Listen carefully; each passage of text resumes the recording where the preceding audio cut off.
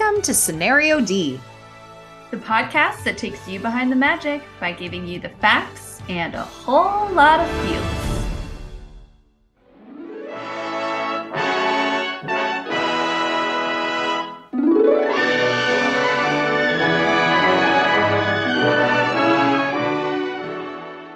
I'm Curbs. And I'm Lish. And this week, we're revisiting the film heralded by some as Disney's first real romance, Lady and the Tramp. So make yourself nice and cozy. And grab a furry friend to snuggle if you have one. As we talk about one of the coziest films that may or may not fall into the category of so-called Christmas classics.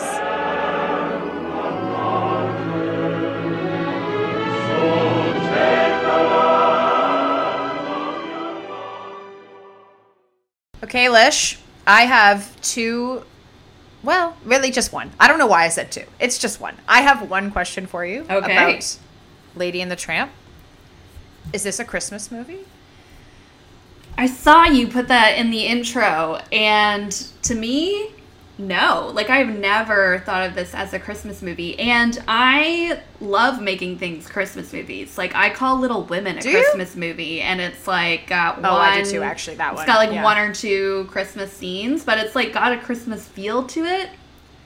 This one, I mean, this movie starts and ends with Christmas. I know, which is basically all that Little Women does, but I don't know why I never have thought of this as a Christmas movie. That's fair. I mean, I'm not saying that I necessarily do. I read a few internet people who are like, this is a Christmas movie, and I think that's kind of crazy. But I'm with you with Little Women feeling like a Christmas movie for the exact same reason that people are saying this one is a Christmas movie. So I get it, but it never hit that way for me. I'm also that, weird person who thinks The Holiday is not necessarily a Christmas movie. I'll watch that any day of the year. It doesn't feel like a Christmas movie to me. I just enjoy it so much. It's just so good. Like Lady and the Tramp. You enjoy it so much. No, Lady and the Tramp I did not enjoy so much. Listen, I watched this again with dear sweet Amy Pauline Cressman. Shout out, longtime listener of the pod, has been a guest. What a time to be alive. She sat down with me. We were watching this movie, and at the end of the movie, she puts her hands, throws them down on the arms of the chair she was sitting in. She looks at me and she goes, I just figured out why this movie is so weird. And I said, you tell me right now so that I can say it on the show. And she's like, these people, meaning Jim, Dear, and Darling, their whole social life is dogs. And I said, pardon? She goes, think about it. The beginning of the movie, all they're doing is looking out for the neighborhood dogs. The end of the movie, they're talking about companies coming, and it's the dogs. It's the neighbor dogs. Well, it's not really about them and their social life. Like, the whole thing is from the dog's perspective. But right? I still think it's insane that these people don't seem to do anything but have a baby and a dog. Well, they go on a trip. It. They're not even gone that long. They're gone for 20 minutes. I feel like they're not gone at all. They probably were going to get another dog. Okay, going to visit another dog. Not even Maybe. People. They were probably just going to visit another dog. And I don't know what it is. I thought this movie was better than it was. Me watching this, I was counting down the minutes. It made Bambi feel like the most exciting movie that's ever happened. I was not. I shouldn't say I wasn't entertained. There are certain moments, like when Tramp is like, stop that racket, you'll wake the baby. I laugh every time, but it doesn't mean that I'm entertained from beginning to end in this film. It definitely has some slow moments. I will definitely give you that. But I feel like Bambi has some slow moments also. It kind of feels about the same for me in terms of engagement.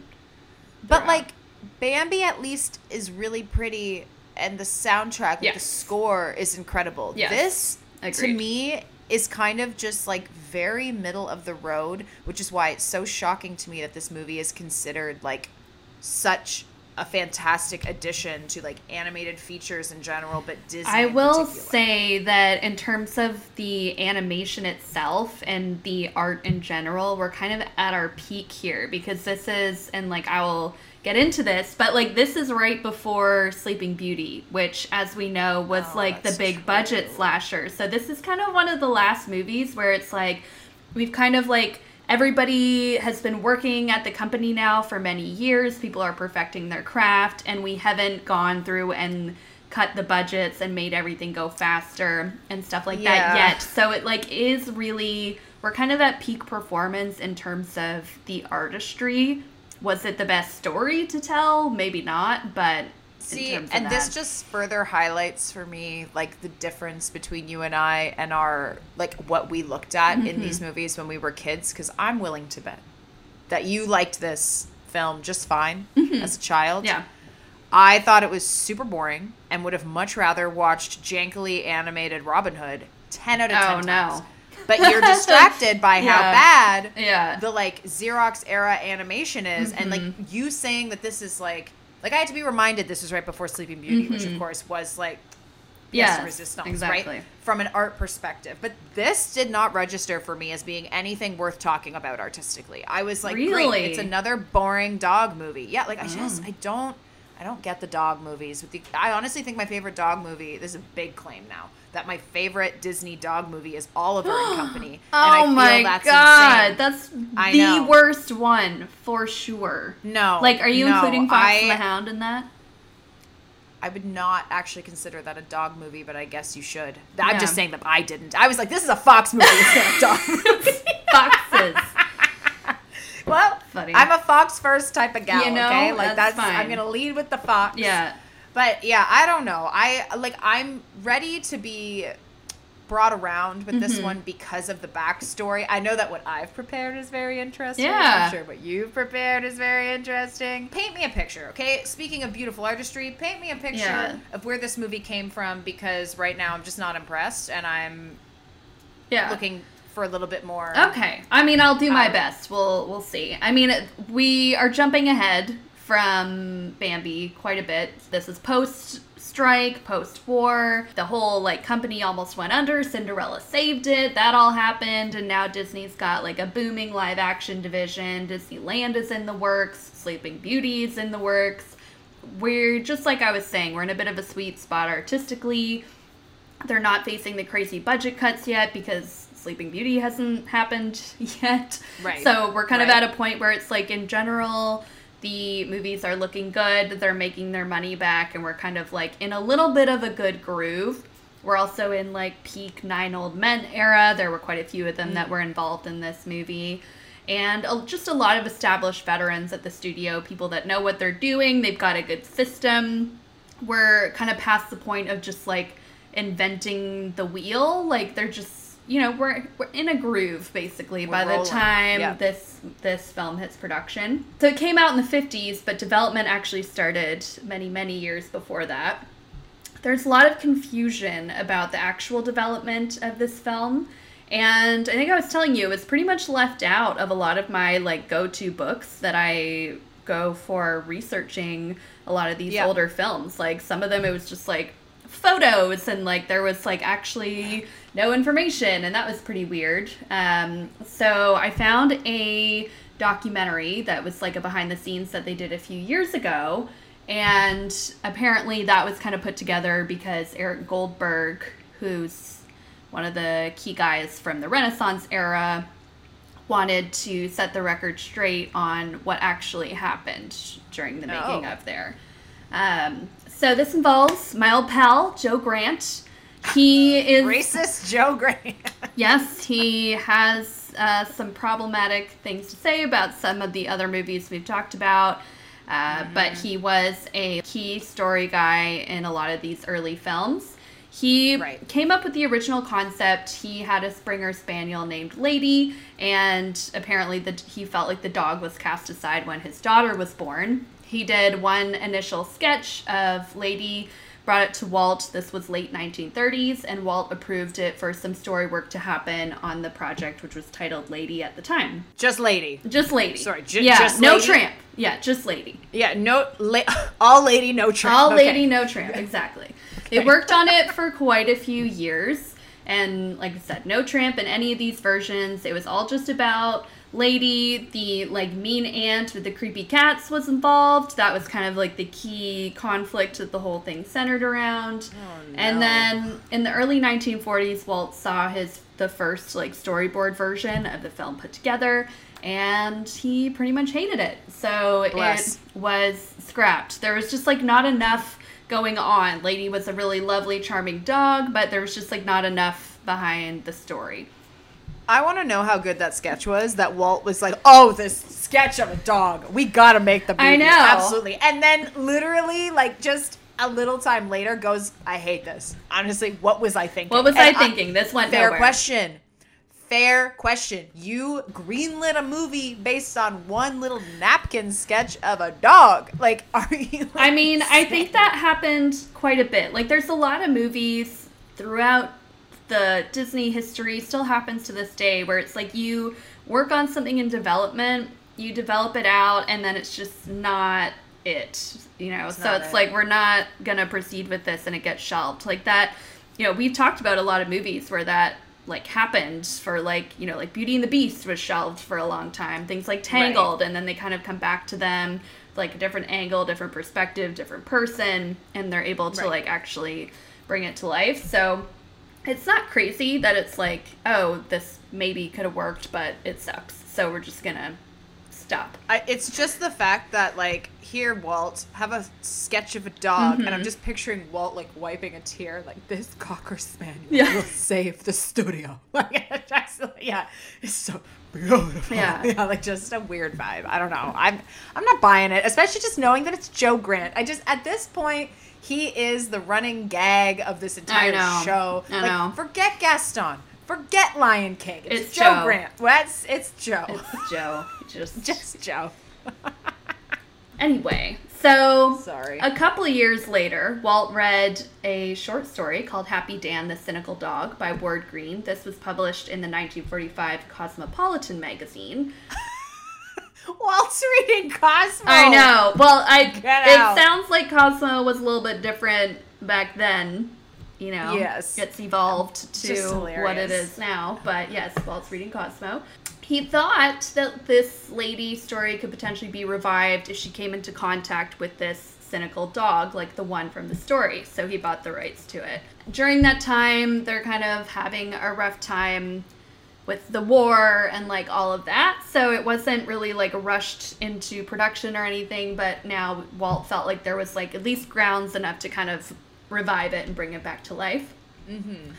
They did have a hard time figuring out what to call this cynical dog. So ideas that were brought up were Homer, Rags, or Bozo. Can you imagine like Lady and the Bozo? I mean, like it's not the same. It's not a good name, no. But Bozo, like Homer, Rags, or Bozo, I read somewhere is that like that name was actually based on or inspired by a dog who lived on Disneyland's Pony Farm. Really? So that's where these names are coming from. Yeah, how cute is that? Okay, yeah, that's actually so like cute. this dog was happy, home on the range style. Not that home on the range though, terrible. But like, you know, living out his best days, and that's where those names came from. So interesting. Okay. Curbs is fun facts. Love We're back, it. baby. Got Thank so you. many of those for this one. Let me tell you. In 1949, Joe Grant actually left the studio. So I didn't know this. But apparently there was a bit of a falling out between Walt and Joe. They're saying it's over Alice in Wonderland because apparently Walt didn't actually want to make that movie and Joe talked him into it. Whole big thing, a big rift. So who knows what really went on there, but Joe's gone. The story's not solidified, but a bunch of other story artists took it over. They're still using his original sketches, referencing some of his work, but he's removed from the project. In the early 1950s, Walt actually asked the author of the Cosmopolitan story, Ward Green, to write it in novel form. So, I mean, at this point, they hadn't really worked on any stories that didn't have, like, a well-known classic source material. Right. So I think Walt kind of wanted that out there in the universe for, like, to draw some attention to the story and, like, have people be familiar with it before the movie comes out. Mm-hmm. So just due to the timing and how all of that kind of went down, it means that Ward Green actually receives all of the original credit for the story, and Joe Grant's name was left completely off the project. I'm sorry. I don't know why Joe Grant failing is bringing me joy in this moment. Like, this poor man who died at the ripe old age of like 96 or something. Yeah. Like, honestly, Joe Grant lived a life.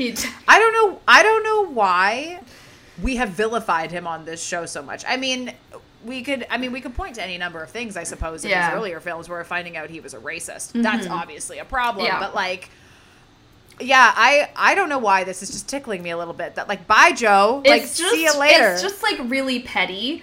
The other, like, final, like, you know, kick in the pants was that, like, Walt then implied that the original concept actually came from when he bought his wife a puppy and put it in a hat box. Well, okay, did he say that the whole story or just that scene? Because I read it both ways. I think it originally, like, people have now since corrected it, but I think originally it was implied that was, like, the spark. The initial spark, and that Joe, Joe had nothing to do with it, and that's obviously not the case. It's moments like this, when history is being corrected, that just further justifies that I'm like, Walt Disney kind of sucked. Oh, yeah. And I'm here to stand by that. And like, savvy businessman, whatever, but like, kind of a jerk. So honestly... Go off, Joe Grant. Maybe I'm back on the Joe Grant train. I don't know. I definitely feel for him in this one, especially since he worked on it for so long. Like, he was at least 5 years of his life. His sketch. Take my dog sketch. I feel bad for him on this one. He did get a lot of credit on a lot of the other ones, so it's not like nobody knows who he is and all that. But, like, yes, the original idea here was clearly his. Man.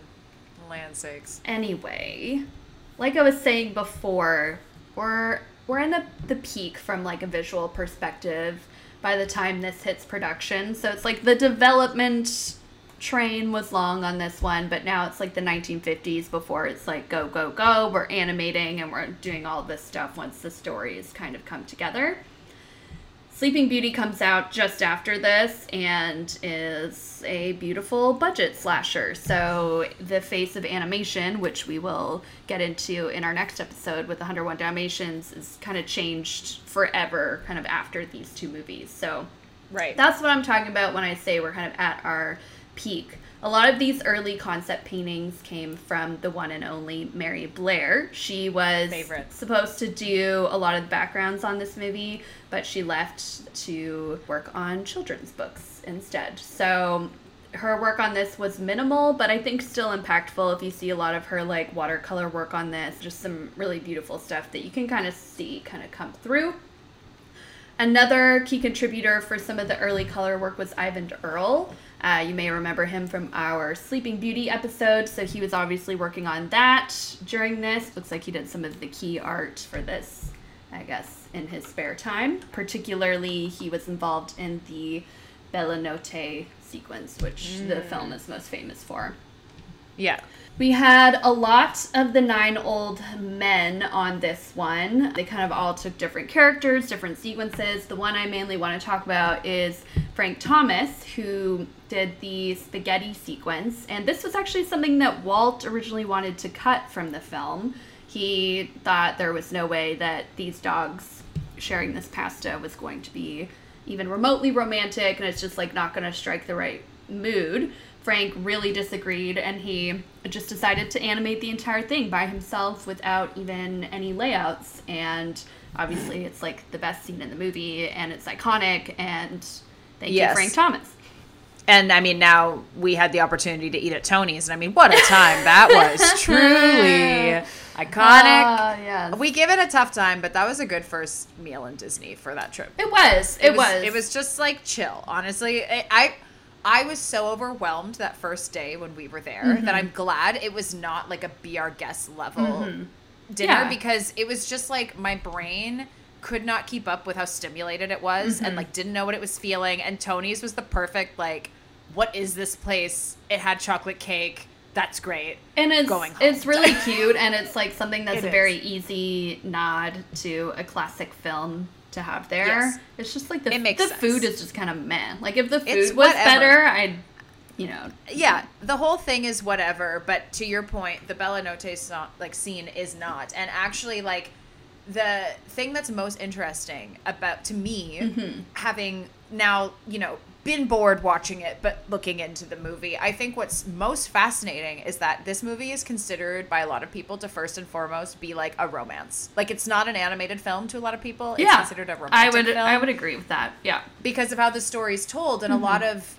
previous love, quote unquote, stories with Disney, like if we think Snow White and Cinderella being the two like notable ones before this film, they're kind of bland. Like, it's not actually a love story, right? Like, it has romance in the sense that maybe the visuals are romantic, or the fact that, like, the female lead ends up with a male, counterpart, but they're boring male leads. Yeah. Like, they're not It's not like a dual character rom-com situation.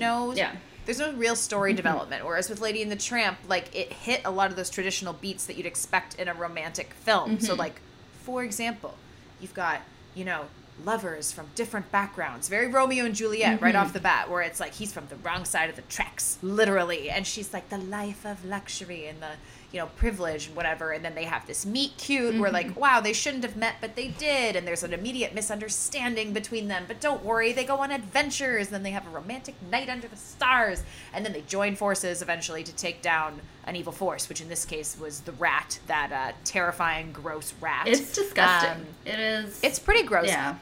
This love story feels like a real love story because they have very different personalities that ultimately allow them to improve each other, which is what you want to see. You want to see like a pair coming together and partnering. So, Tramp kind of expands Lady's horizons, makes her world a little bit bigger, and Lady teaches Tramp how to be responsible, right? So the fact that this movie was dogs was maybe tough for some audiences to understand the love story, but ultimately did help soften some of the, like, questionable elements of this.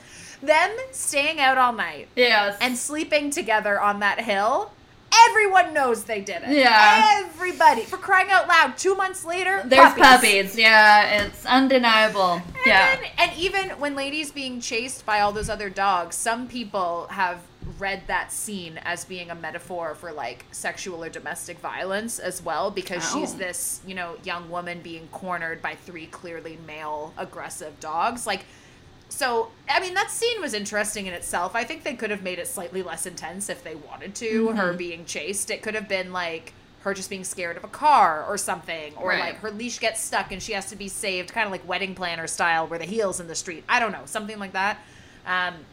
But the fact that this movie was dogs kind of softened some of those themes, but still made this all feel really believable. And because the characters were this perfect blend of like animal and human mannerisms, it made them feel really believable and sympathetic, which was nice. Now, the one thing about this story, besides the premarital sex, I guess, that makes some people uncomfortable now, is just those clearly defined, like, pretty stereotypical gender roles. There is a certain, like, insistence on domesticity, particularly like with Lady, like even like Jim Deere is always wanting her to calm down, but she's a dog. Like she's going to respond to things because she's a dog. But even Tramp is all, like, so free spirited and this and that, and she's kind of more like, let's just stay around here. Why do we have to go anywhere? Whatever. And then when they become like a pair, some people are reading him becoming this like adopted dog as being like his freedom's been taken away, which is kind of again like this statement on like you get married and like you're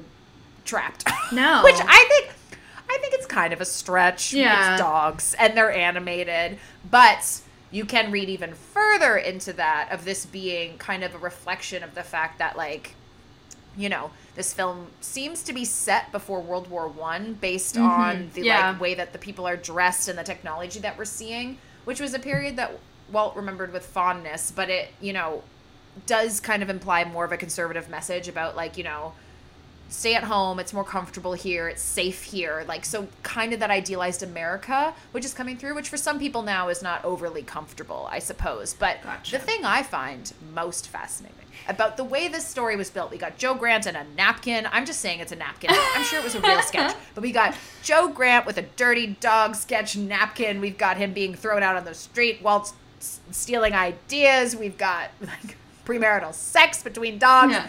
But Ralph Eggleston, who is a big Pixar guy, you know what he did at Pixar? Do you know? Are you going to look at my notes? I saw it in your notes earlier. He is the art director. The art director for Toy Story. So a big deal. He was actually very heavily inspired by Lady and the Tramp when they were working on Toy Story, which I think is very interesting because you would think at a glance these films have nothing to do with each other. What the heck could they have to do with each other? It's the fact that it was told from a perspective that was not of adult humans. So even Bambi and Dumbo are both movies about animals, but they're still told from a human perspective. Like the animals look animal-sized compared to human things. They're in a human environment or in an environment we understand, whereas Lady and the Tramp is told much more from those lower angles. Like, we don't see like any humans' faces. We see Darling's hair like 4 times, and each time it's a different color because they didn't bother to pick a color for it to consistently be. So she always has a different hair color. It's crazy. I didn't notice that. Maybe she's just coloring her hair curves. Come on. Every 20 minutes? Come on now. In the 50s? Pre-50s? Get out of here. Yeah, but there's like quite a bit of like time span in this movie, right? So it's a year. Yeah. It's a year. The whole thing? Yeah, because when she gets her collar, she's only 6 months old. Right. Literally a young pup. But then she has to like have a baby, and then the baby is like crawling around by the end, right? I don't think any of these timelines really line up. Max, it's 2 years. Okay. Max, it's 2 years. Yeah, I'll give you that. I mean, I have to color my hair like every 2 months, so I get it. Okay, well, this is pre-World War I. Maybe she's wearing wigs. The point is, I feel like you're really stealing my point here. Sorry, We're losing track. Sorry, We're losing track. Sorry to slow you down. It's okay. The point was that because it's being told from an animal's perspective, this greatly inspired the way they approached Toy Story. This is why that film also worked so well to tell such a good, mature, thought-out story from that perspective, because they're like, oh, Disney has already really successfully done that and told a story that feels more mature than the subject matter should be. A story about dogs has the potential to be an episode of Paw Patrol that's an hour and a half long, which is kind of nothing, right? But it feels like a full-fledged story. So he kind of leaned on that film pretty heavily and actually gave this big presentation on it for the Walt Disney Family Museum, which is kind of fun. I thought that was kind of neat. This is a Curbs' fun fact. Oh, another one. Truly a fun fact. There's, I think, one more. Whoa. Prepare yourself. 3 in one episode? Jeez. Yeah. We're being spoiled today. Yeah. Technology in the 1950s is interesting because they're kind of encountering a similar problem that we're encountering now, where television is just becoming a thing. So they're kind of panicking in terms of movie theaters and how are we getting people to actually leave their house to watch the television at their house to go to the movie theater, which is funny because now everything's on Netflix, and it's like, how do we get people into the theater instead of Netflix? And so one of the like creative things that they came up with was called CinemaScope. This is basically just like a widescreen anamorphic lens that was a popular way to shoot films in the 50s and 60s. Disney had already used this for some of their live action films, and so they wanted to use this for Lady and the Tramp also. They were one of the first studios that was like trying to get involved in this and trying to make it more of like a special experience to actually go and watch this in the theater. This put a lot of pressure on the specifically layout and background artists. They had to approach things differently than other productions because they like screen size and everything is completely different. So instead of making a bunch of backgrounds that you're moving between, you're basically making like one giant one, and there's more movement for the characters to do within that. That's going to be different for those guys as well as the animators, because the animators, again, they're used to having the backgrounds move behind them. They're now moving the characters around in that space.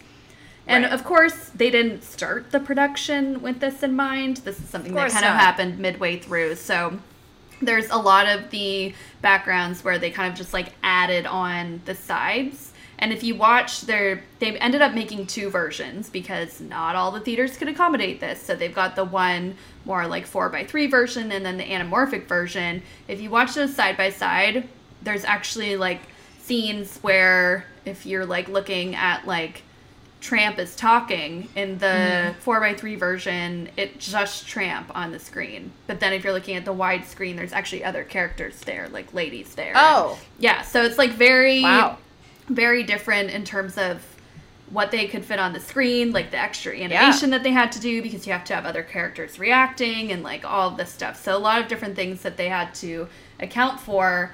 Otherwise, they would have just had, like, a lot of just wide open space with nothing going on. Right. So, like, you have to be putting other characters in there.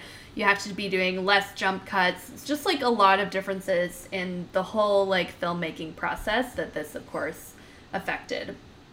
Mm-hmm. The main guy that they had overseeing the backgrounds, his name was Claude Coates, said he was a master of creating detail without distracting you. So this was very key, especially for Lady and the Tramp. They created a very idyllic and detailed environment. So this is kind of the opposite of Bambi, which is interesting why you call that one more like visually appealing to you. I would tend to agree, but the artistry level is kind of the same, but they've gone in different directions. Whereas Bambi went very low detail, very like watercolor in the aesthetic, and Lady and the Tramp is extremely detailed. So if you like look at what's going on in the backgrounds, like you can see that there's just like a lot of more like lines and details within the art itself. So it's just very like different approach to it.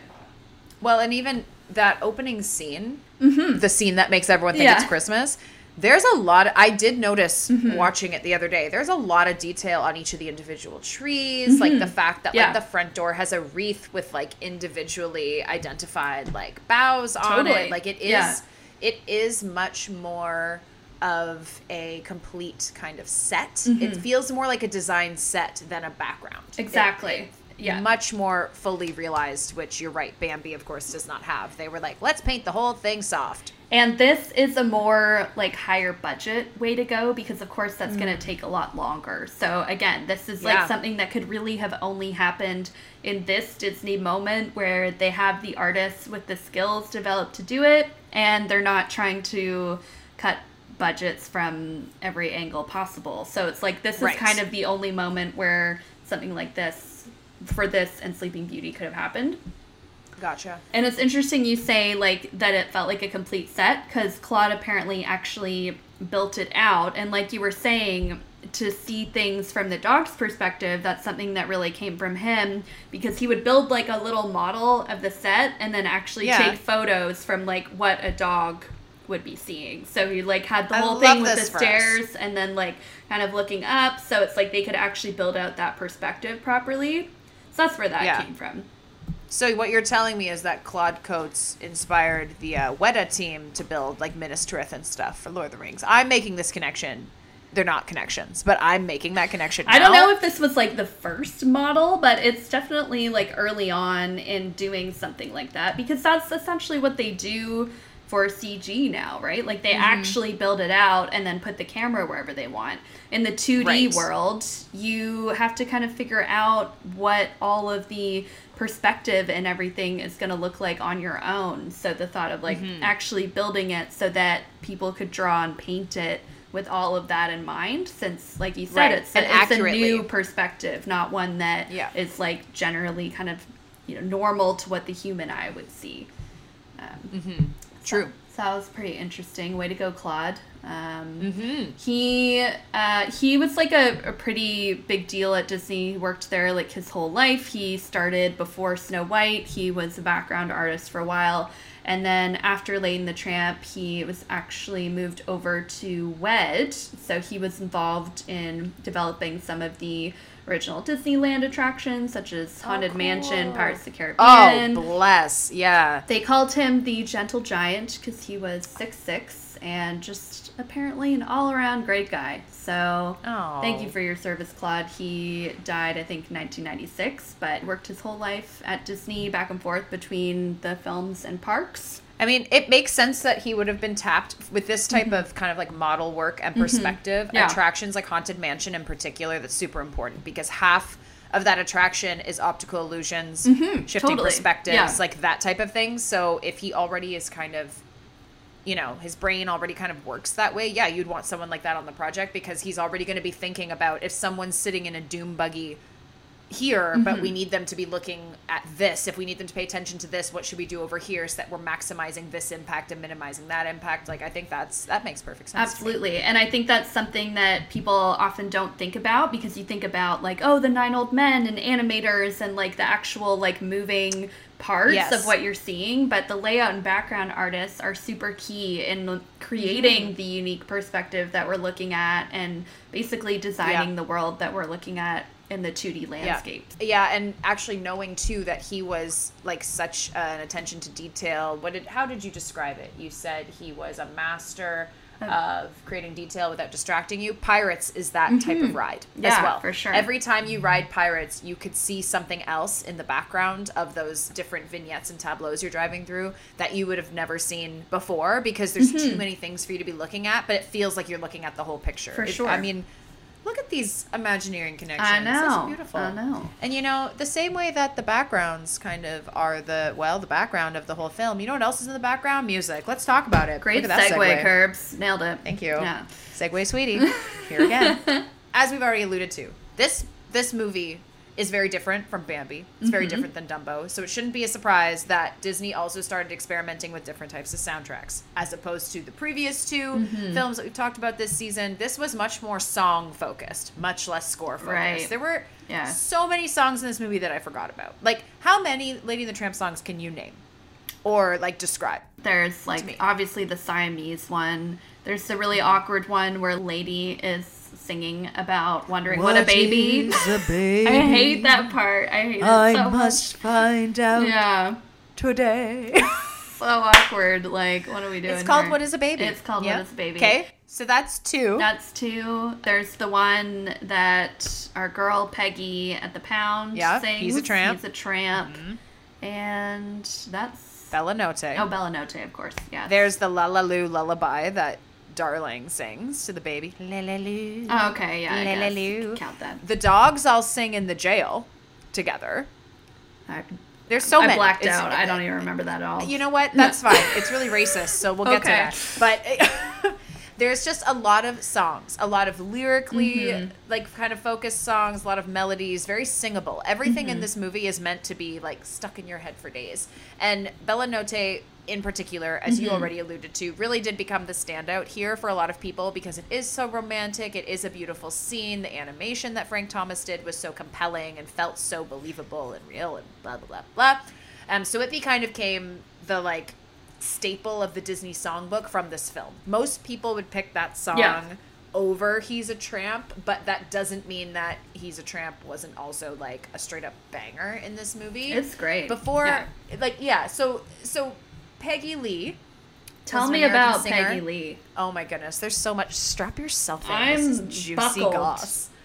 Joe Grant gets fired and Peggy Lee is suing Disney. All right, here we go. So Peggy Lee was an American singer. She was a singer. And she was approached by Disney to be in this film because they were like, she's got a great voice. She's of the time. She's recognizable. Similar to what Disney's done before, like Disney as the person. He was identifying that we need draws, right? Like we need either stories or actors or locations that people are going to want to see on screen in animated form. Otherwise, what are we doing? Right. So she was approached, and she actually voiced not only Peg, but also the Siamese cats. So Cy and Pam. Okay. Inherently a problem, of course, because if great. they are choosing to go heavily into a Chinese depiction of these cats, which already is a problem, you're also casting a white lady. Way to go. Really good. That's the way to do it. But because of the fact that these two songs that these three characters sing are two of the most kind of like iconic parts of, ironically, neither of us mentioned that song, actually, the Siamese Cat song, when we were listing songs. I did. Just I now. said. Did you? I did. Yeah, that's the first one I Did said you? because it's been in my head since I watched it this afternoon. Wow, okay. I did not even hear you say it. I heard you say something else. Here I am thinking that neither of us said it. Regardless, roll the tapes, everyone. You can tell me in the outro. Yeah, I'll if play I it was back wrong and or make not. sure. Please do. Yeah. But the fact that she sang kind of these two iconic songs from this film meant that she was a really big contributor, right? And not only was she a voice actor and a singer for this film, she also actually made a significant change to the story, which dramatically changed the end. Oh. So you remember our dear friend, Old Trusty, the neighboring dog who lost his sense of smell, bravely sacrifices himself to save Tramp from the dog catcher, and ends up, being hit by the cab, but then he just kind of breaks his leg and is limping around, and Looks all dead. the dogs are playing in his wrinkles. It's not Looks dead. but isn't dead. Walt wanted to kill him really bad, really wanted to kill Trusty. That was the original intention. He was hit and run over. Like, he should be dead and not just have this broken leg. That just seems... Yeah, doesn't make sense. Unlikely. Yeah. It's not looking good for old Trusty, and yet here he is, limping in with Lady and the Tramps, like puppies, snuggling up in his, floppy, loose skin. Adorable. I guess Peggy didn't like this ending because she could remember holding her own dog as he died in her arms, and she's like, this is going to upset a lot of children because Trusty is very much that like classic family dog who you've had forever. It was implied through him losing his sense of smell and him being really forgetful that he was an older dog, and it broke her heart to think that this dog was going to die on screen. So she actually convinced, the story goes, she convinced Walt to change that ending and keep old Trusty around. So, she's had a lot of impact on this film. Her fingerprints. I wish that he died. Like, I feel like that would have been more impactful because it's, like, such a good moment for Trusty because he's, like, I know. They're like, oh, he can't smell anything, and then he's, like, coming through and, like, he's saving Tramp, and it kind of just would have hit a little bit harder for me if he died. I get the perspective of, like, that's going to be hard for kids to watch, but... And I think, and maybe Peggy was coming at it from yes, it would have hit harder. Does it need to, though? Like, does this moment need to hit harder than it does? We're cutting to Christmas in the next scene. Like, do we need, like... I mean, that felt weird, really janky as it is. I don't know. The whole, like, ending is a bit off. The ending's terrible. Yeah. Like, this whole movie isn't that good. That's what I've been saying from the beginning. So, like, you're just coming around to how I already felt. But I agree with you. So, like... All that to say, though, Peggy, big contributor. She even inspired the way that her character moved. Very classic, older Disney. It's like, let's take the voice actor and try to imbue some of that in. And because she was kind of more of a loungy singer, that's why Peg is so sultry and, like, flirtatious. And because she's Peggy great. was as well. Love her. She's amazing. Yeah. However, this is where the controversy starts. Okay. So we just covered how much Peggy gave to this film. How instrumental, pun intended, she was. How big of a contributor she was. She was paid $4,500 for her work on the film. So that was $3,500 for doing the voices and $1,000 for writing some of the songs. And that was split with her co-songwriter. And at the time, this was a decent amount. This is not an unreasonably low amount in the 50s. It's quite fair based on, like, inflation, the industry, all that. So that's not the problem. Okay. The problem was that Peggy was signed with a record label, and part of her contract with that label stated that nobody but the record label had the right to make money off of her voice or her anything to do with her recordings, which meant that Disney had no right to make records on sale for the public or for radio play. So if there was a soundtrack, in theory, Peggy's work should not be on it. So it's fine for, like, the movie itself. It's just you can't just have the song on its own. Well, if it's in the theater and people are paying for it, it's fine because it's in the theater. But if people can pay to own it in their own home, that's a no-no. Oh, so like even like a home video situation is a problem. Okay. So the drama came when Disney started selling VHS. So this is 30 years after she worked on this film. Yeah. So Peggy by this point is 50 or 60. Okay, right. She's like finished her career. But in the late 80s, when Disney Home Video started happening, this movie sold like hotcakes. They made $90 million on VHS sales alone.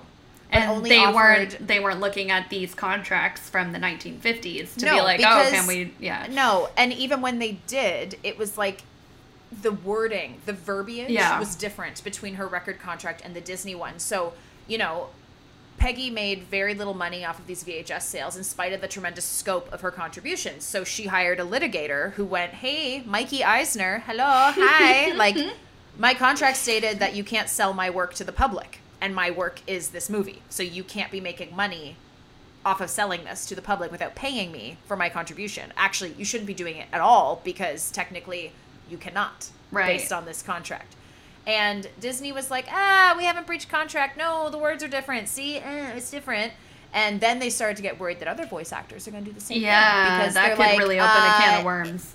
If Peggy opens this Pandora's box, or this Peg box, it's not clever. I don't know why I leaned in as if that was clever. It's not good. I'm so sorry. Like, apology for this episode is that joke. It was bad. But they were concerned that not only they'd have to pay her a lot of money, but like other people are going to start knocking on the door and saying, hello, you owe me a lot of money. So long story short, in the early 90s, shortly after Lady and the Tramp was first released on VHS, which I think was in like either 86 or 88. It's like one of those years.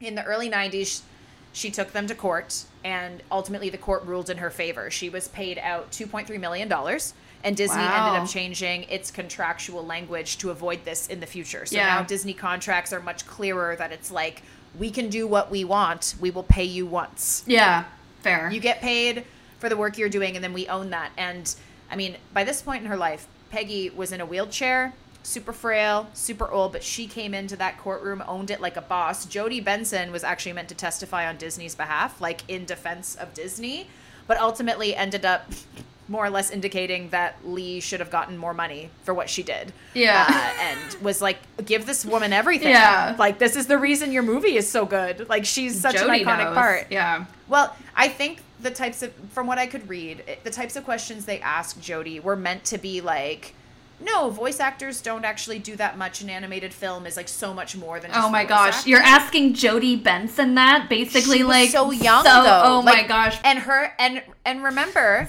her contract would have probably better reflected what Disney wished Pegs did. Yeah. So Jodie was meant to testify as like, yes, I agreed to this because I understand that my role as a voice actor is only one part of the whole. But you're like, asking one of the blah, blah, most blah. iconic Disney voice actors of all time. Like, well, come on. But that's actually secondary to, I think, the fact that Jodie Benson was just looking at Peggy Lee as a contributor and being like, this woman's amazing. Yeah. Like, yeah, for me, and remember, Jodie was so humble. She was so young and like didn't, and Ariel wouldn't have been as big as she is now at that point either, because Little Mermaid would have only been out for like 2 years, which like, yes, it was big, but like huge, it wasn't everywhere in terms of like the parks and everything else. That was still coming. So it was just a crazy thing. You know, we're firing Joe Grant and Peggy's suing for millions of dollars. It just honestly was a crazy film. And obviously, because of this controversy in the conversation, He's a Tramp has gotten a lot of attention since this came out. Like, since the movie came out, this has been a big topic of conversation. And not only was it, you know, a reason for contractual law to be revisited, but some people were not comfortable with it. Surprise, surprise, because it has some pretty overt sexuality, which ties back to the dogs sleeping together, the premarital sex. People didn't like that. And, I mean, I get it. It is very, like, sexy. You know, it's a sexy dog. What a dog. Like, it is. Oh, that's like, a great Peggy. Just, thank you so much. Yeah. Wow. I have not been working on it. I think she just lives in there. Yeah, like, maybe, probably does. Maybe I'm Peggy from Maybe. another life. I don't know. But it is a very flirtatious song. And I think the other issue with that being such an overtly sexual song is that it also kind of like, it low-key shames Tramp for being out there and like doing his thing, but also speaks to the fact that it's more socially acceptable for men to be out there with multiple partners and women shouldn't. And especially in the 50s, that would have been the idea. Oh, yeah, do you know what I mean? for like, sure. Yeah. So, and again, coming back to the premarital dog sex, it's like such a weird vibe if that was the kind of like conservative view on like sexuality that they would have painted ladies, that is another name, I think, for sex workers. An old-timey one. There you go. go. So many things coming out. But I think that's like another reason that it's so interesting. They would include that scene if such a conservative view would mean that like Lady should not be doing that. The fact that her name is Lady should indicate that she wouldn't be doing that, but she did. I don't know. He's a Tramp just really had people hot and bothered. Okay. And it should come as no surprise that like many other films before it, Lady and the Tramp has some very problematic racial stereotypes. Yeah. And honestly, this one so far takes the cake for the sheer number. The volume of racial stereotypes is even pretty more awful. than Dumbo, eh? Well, Dumbo, it was focusing on one group. Like, it was black people that were being depicted really inappropriately. In this case, they cover a broad range. Yeah, so we've got a few new... got a few new people to make fun of. Love that for us. So Cyanam, obviously, like the entire Siamese cat song is laden with like really heavy-handed stereotypes, lyrically and even just musically. It's a very stereotypical Chinese sounding melody and instrumentation. But the fact that their cats also had some people, and still continues to have some people upset, just because cats are destructive animals. Like, they are ones that will knock stuff over. They're pretty chaotic, but because Disney chose to represent them as Chinese or Asian in any way, there were still a lot of anti-Asian like propaganda going around post World War II because of Pearl Harbor. So like this, you know, lady could be interpreted as being the United States, and the cats are Asian peoples, which of course is, you know, an issue. It's perpetuating those ideas that already existed of this difference, this othering. This and kind we of, like, know that like good. Disney always puts like the cats as the villain. That was like a whole thing. Always. We talked about it in Cinderella, and it's just like it's a thing. Dogs are good, cats are bad. Yes, and I mean, the fact that Aunt Sarah also, like, owned these cats kind of extends that metaphor even further, where it's like the person who doesn't understand us or is out to get us, this evil force, is, like, controlling these animals. So that was obviously a significant problem, and one we'll get to revisit with the Aristocats, because guess what? Oh, yeah. Pops up again. Can't wait. Problem number 2, Pedro the Chihuahua. Do I really need to say anything else? This is the most oversimplified portrayal of Mexican people I've ever seen, where his only personality trait is his accent. Literally the only thing going for him. And then he has that overly long, stereotypical Hispanic name of his cousin's sister or whatever. And it's just kind of like, okay, literally no personality besides the fact that he has a Mexican accent. Boris the Bourgeois, which was that big kind of wolfhound looking dog, was a stereotypical Russian character. This movie was made in the middle of the Cold War, so this could explain why they included this type of dog accent, whatever. But again, it is an oversimplification of this idea of Russian people kind of being really nostalgic and kind of romantic, but also kind of just like hard to understand, overly philosophical, like not making any sense to a lot of the other dogs. Tony and Joe, hello Mario Brothers, very, very Italian-American oversimplification again with these giant mustaches and the ridiculous accents. And Tramp even makes an offhand comment at one point about how they have weird accents and speak unintelligible English. Like, come on now. Come on now. We are really just trying to ruin every single people group. We're really trying to come for people today. Do you know why they went so in this accent direction, though? At the root of it is just because it makes the animators' jobs a bit easier. It adds, like, an element of, like, character, and then they just kind of, like, without having to actually develop a character, they just attach everything involved with that accent to it, and then it's, you know, it makes that whole process quicker and easier. But it's so problematic because it's then so bad. They're basically saying, we're leaning on the stereotype here to, like, build this whole character, right? And totally. And it's unfortunately for them, not in general, but for them, unfortunately, you know, it's not a good excuse. Like, it doesn't excuse that behavior. It's not a legitimate reason for doing that, and it's not excusable. The other thing I found, my last Curbs is fun fact for this film, is that spaghetti and meatballs, at that time, you would not have spaghetti and meatballs. It was way too expensive to buy beef and pork in the 50s. So even if this film was taking place like before World War I, these meats, you're not having that every night. You're not giving that to dogs. Like, you're not, like, it's just not something you would do. And the fact that they gave Tramp like a bone before, it's like, that's fine. But, like, we're out here giving away expensive meat to dogs. Like, in theory, an Italian-American immigrant who owns a restaurant would be trying to keep the best cuts of meat for human guests who are paying. Like, I'm going to leave you to have that conversation with Frank Thomas on your own. With my guy. Let you have that. I know. I mean, I want to be clear. The spaghetti and meatballs isn't part of the problem with the racial tension. They're just like, you're not giving away meat to dogs. It just like, doesn't make any sense. Plot hole. Maybe there is a problem. They're making Tony and Joe look stupid. Maybe that's what this person was saying. Maybe. Whoever, these cultural critics are like, you're making them look even dumber because they're literally giving away money, which is crazy. And then finally, like, the bulldog and the dachshund, super German and super Cockney, like, just like really hitting it on the nose that this is a British bulldog and a German dog. And then having, you know, the American dogs and Scottish dogs living in mansions, and then everyone else is in jail. It's just kind of like, what? Like, why? Oh, I didn't even think of that. Yeah. Yeah, like, why are there no American dogs in jail? And then when they're in jail, it's like, you don't belong here, baby. Let's get you out of here. And it's like, okay. I mean, I guess Peggy's I was going to say she's, Peggy. She's arguably a lady of the night, though. Yeah. So again, they're still like painting her as, quote unquote, just as bad as everybody else. Like, it's just a weird vibe in the dog scene in general. And all of these stereotypes kind of are culminated in the fact that, like, everybody is white. Like, the world of Lady and the Tramp is overwhelmingly white, even though in the States at that time it would have been much more diverse than what we were seeing. Right. And Lady and the Tramp are both clearly white characters as well. So that terrifying live action you've referred to did try to address that by having a much more diverse cast. But for me, that's just too creepy to count. I'm not willing to give it any points because the trailer really scarred me. I did not like that. Fair enough. I didn't like it. I couldn't tell who was scarier, Lady or the Tramp. I think Lady, her ears looked like they were cut off. There was like nothing unsettling about them to me. Know. I thought they were cute, but nah. I mean, you know what?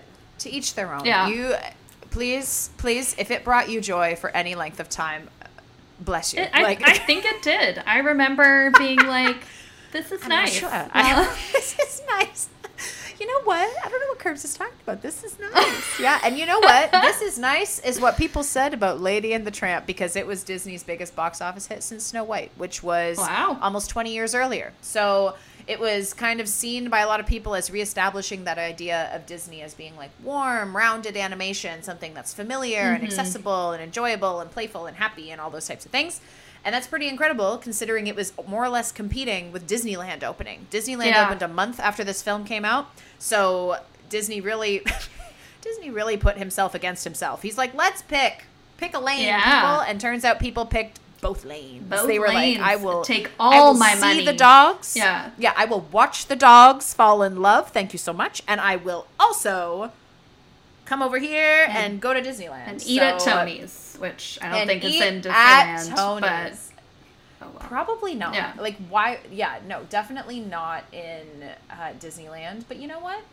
That's fine. Yeah, that's fine. That would have been smart. That would have been like the thing to do. Like, oh my gosh, I just watched Lady and the Tramp, and now I'm gonna have my own Bella Notte moment at Tony's. Magical. Oh, that's true. That's true. But like, how could they have known that people would care about these dogs falling in love? You know? Oh, they knew. Like, he couldn't have planned for that. For crying out loud, he's too busy sitting on this idea for 20 years. Joe's scribbling on napkins like a crazy person and just trying to get this made, and then Walt's stealing ideas. Like, there's the Coles notes. If you don't want to listen to the whole episode, just listen to that. Scribbling on napkins, stealing ideas, premarital sex. That's this episode. Yeah. That's what's happening here.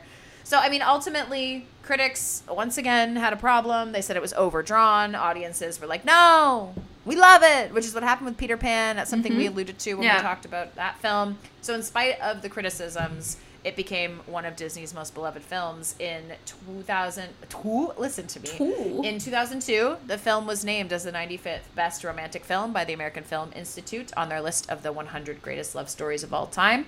And then in 2011, Time Magazine named it one of their 25 Best Animated Films of all time. So it really is up there. And I will leave you with a question. Can you think of which Disney film ranked higher than Lady and the Tramp on the list of 100 Greatest Love Stories of all time? What year, did that list come out? That list came out in 2002. And this film placed 34th out of 100. Greatest love stories of all time. My guess would be Cinderella. That is a solid guess, but it is incorrect. It is Beauty and the Beast. Beauty and the Beast clocking in at 34. Nice. Cinderella not even on the list. So who knew that two dogs would beat out Cinderella and Prince Charming to make it onto the list of 100 Greatest Love Stories of all time? Clearly, that's not really a love story. You heard it here first.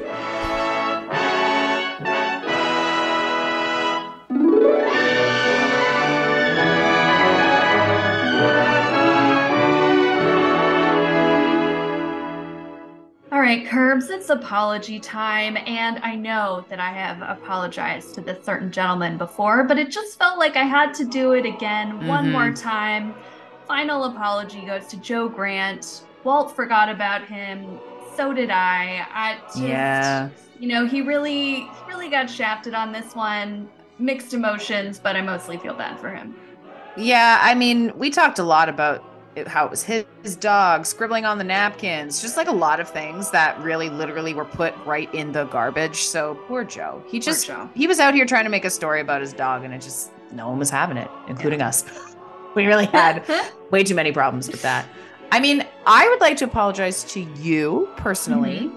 At one point, I reminded you that you should mention the Siamese cat song, and then you said, I did. And you did, in fact, mention it. So sorry for not listening to you. It's not that I don't care about what you're saying. It's that sometimes I think what I'm saying is more important than what you're saying.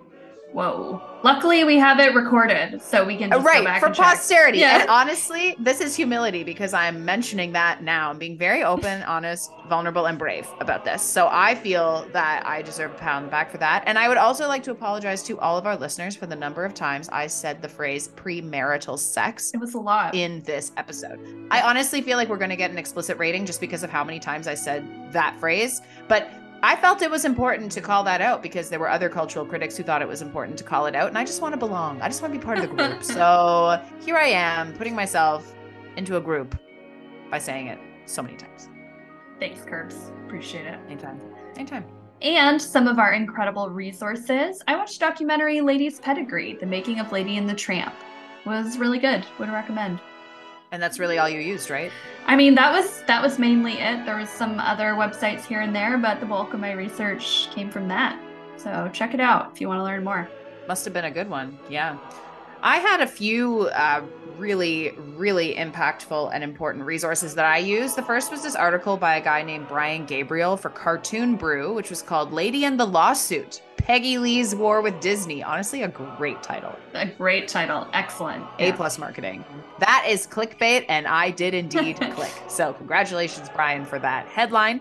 I also read another article called The First True Disney Romance, Lady and the Tramp by Marie Ness for Tor.com. And finally, Paul Estelle for Feeling Animated.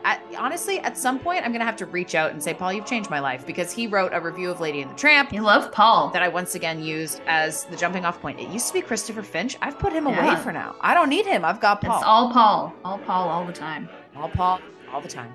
And if you're looking for more shenanigans like these, please make sure to subscribe to the Scenario D podcast, wherever you love to listen. And better yet, why not rate us? Those stars go a long way.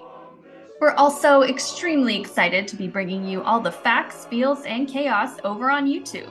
You can now support us by liking, subscribing, ringing the notification bell, and doing everything else you'd normally do for a channel you love. So go watch our latest episode using the link in this episode's description. And as always, don't forget to catch us on Instagram at Scenario D Podcast. You're going to love the magic we're making there.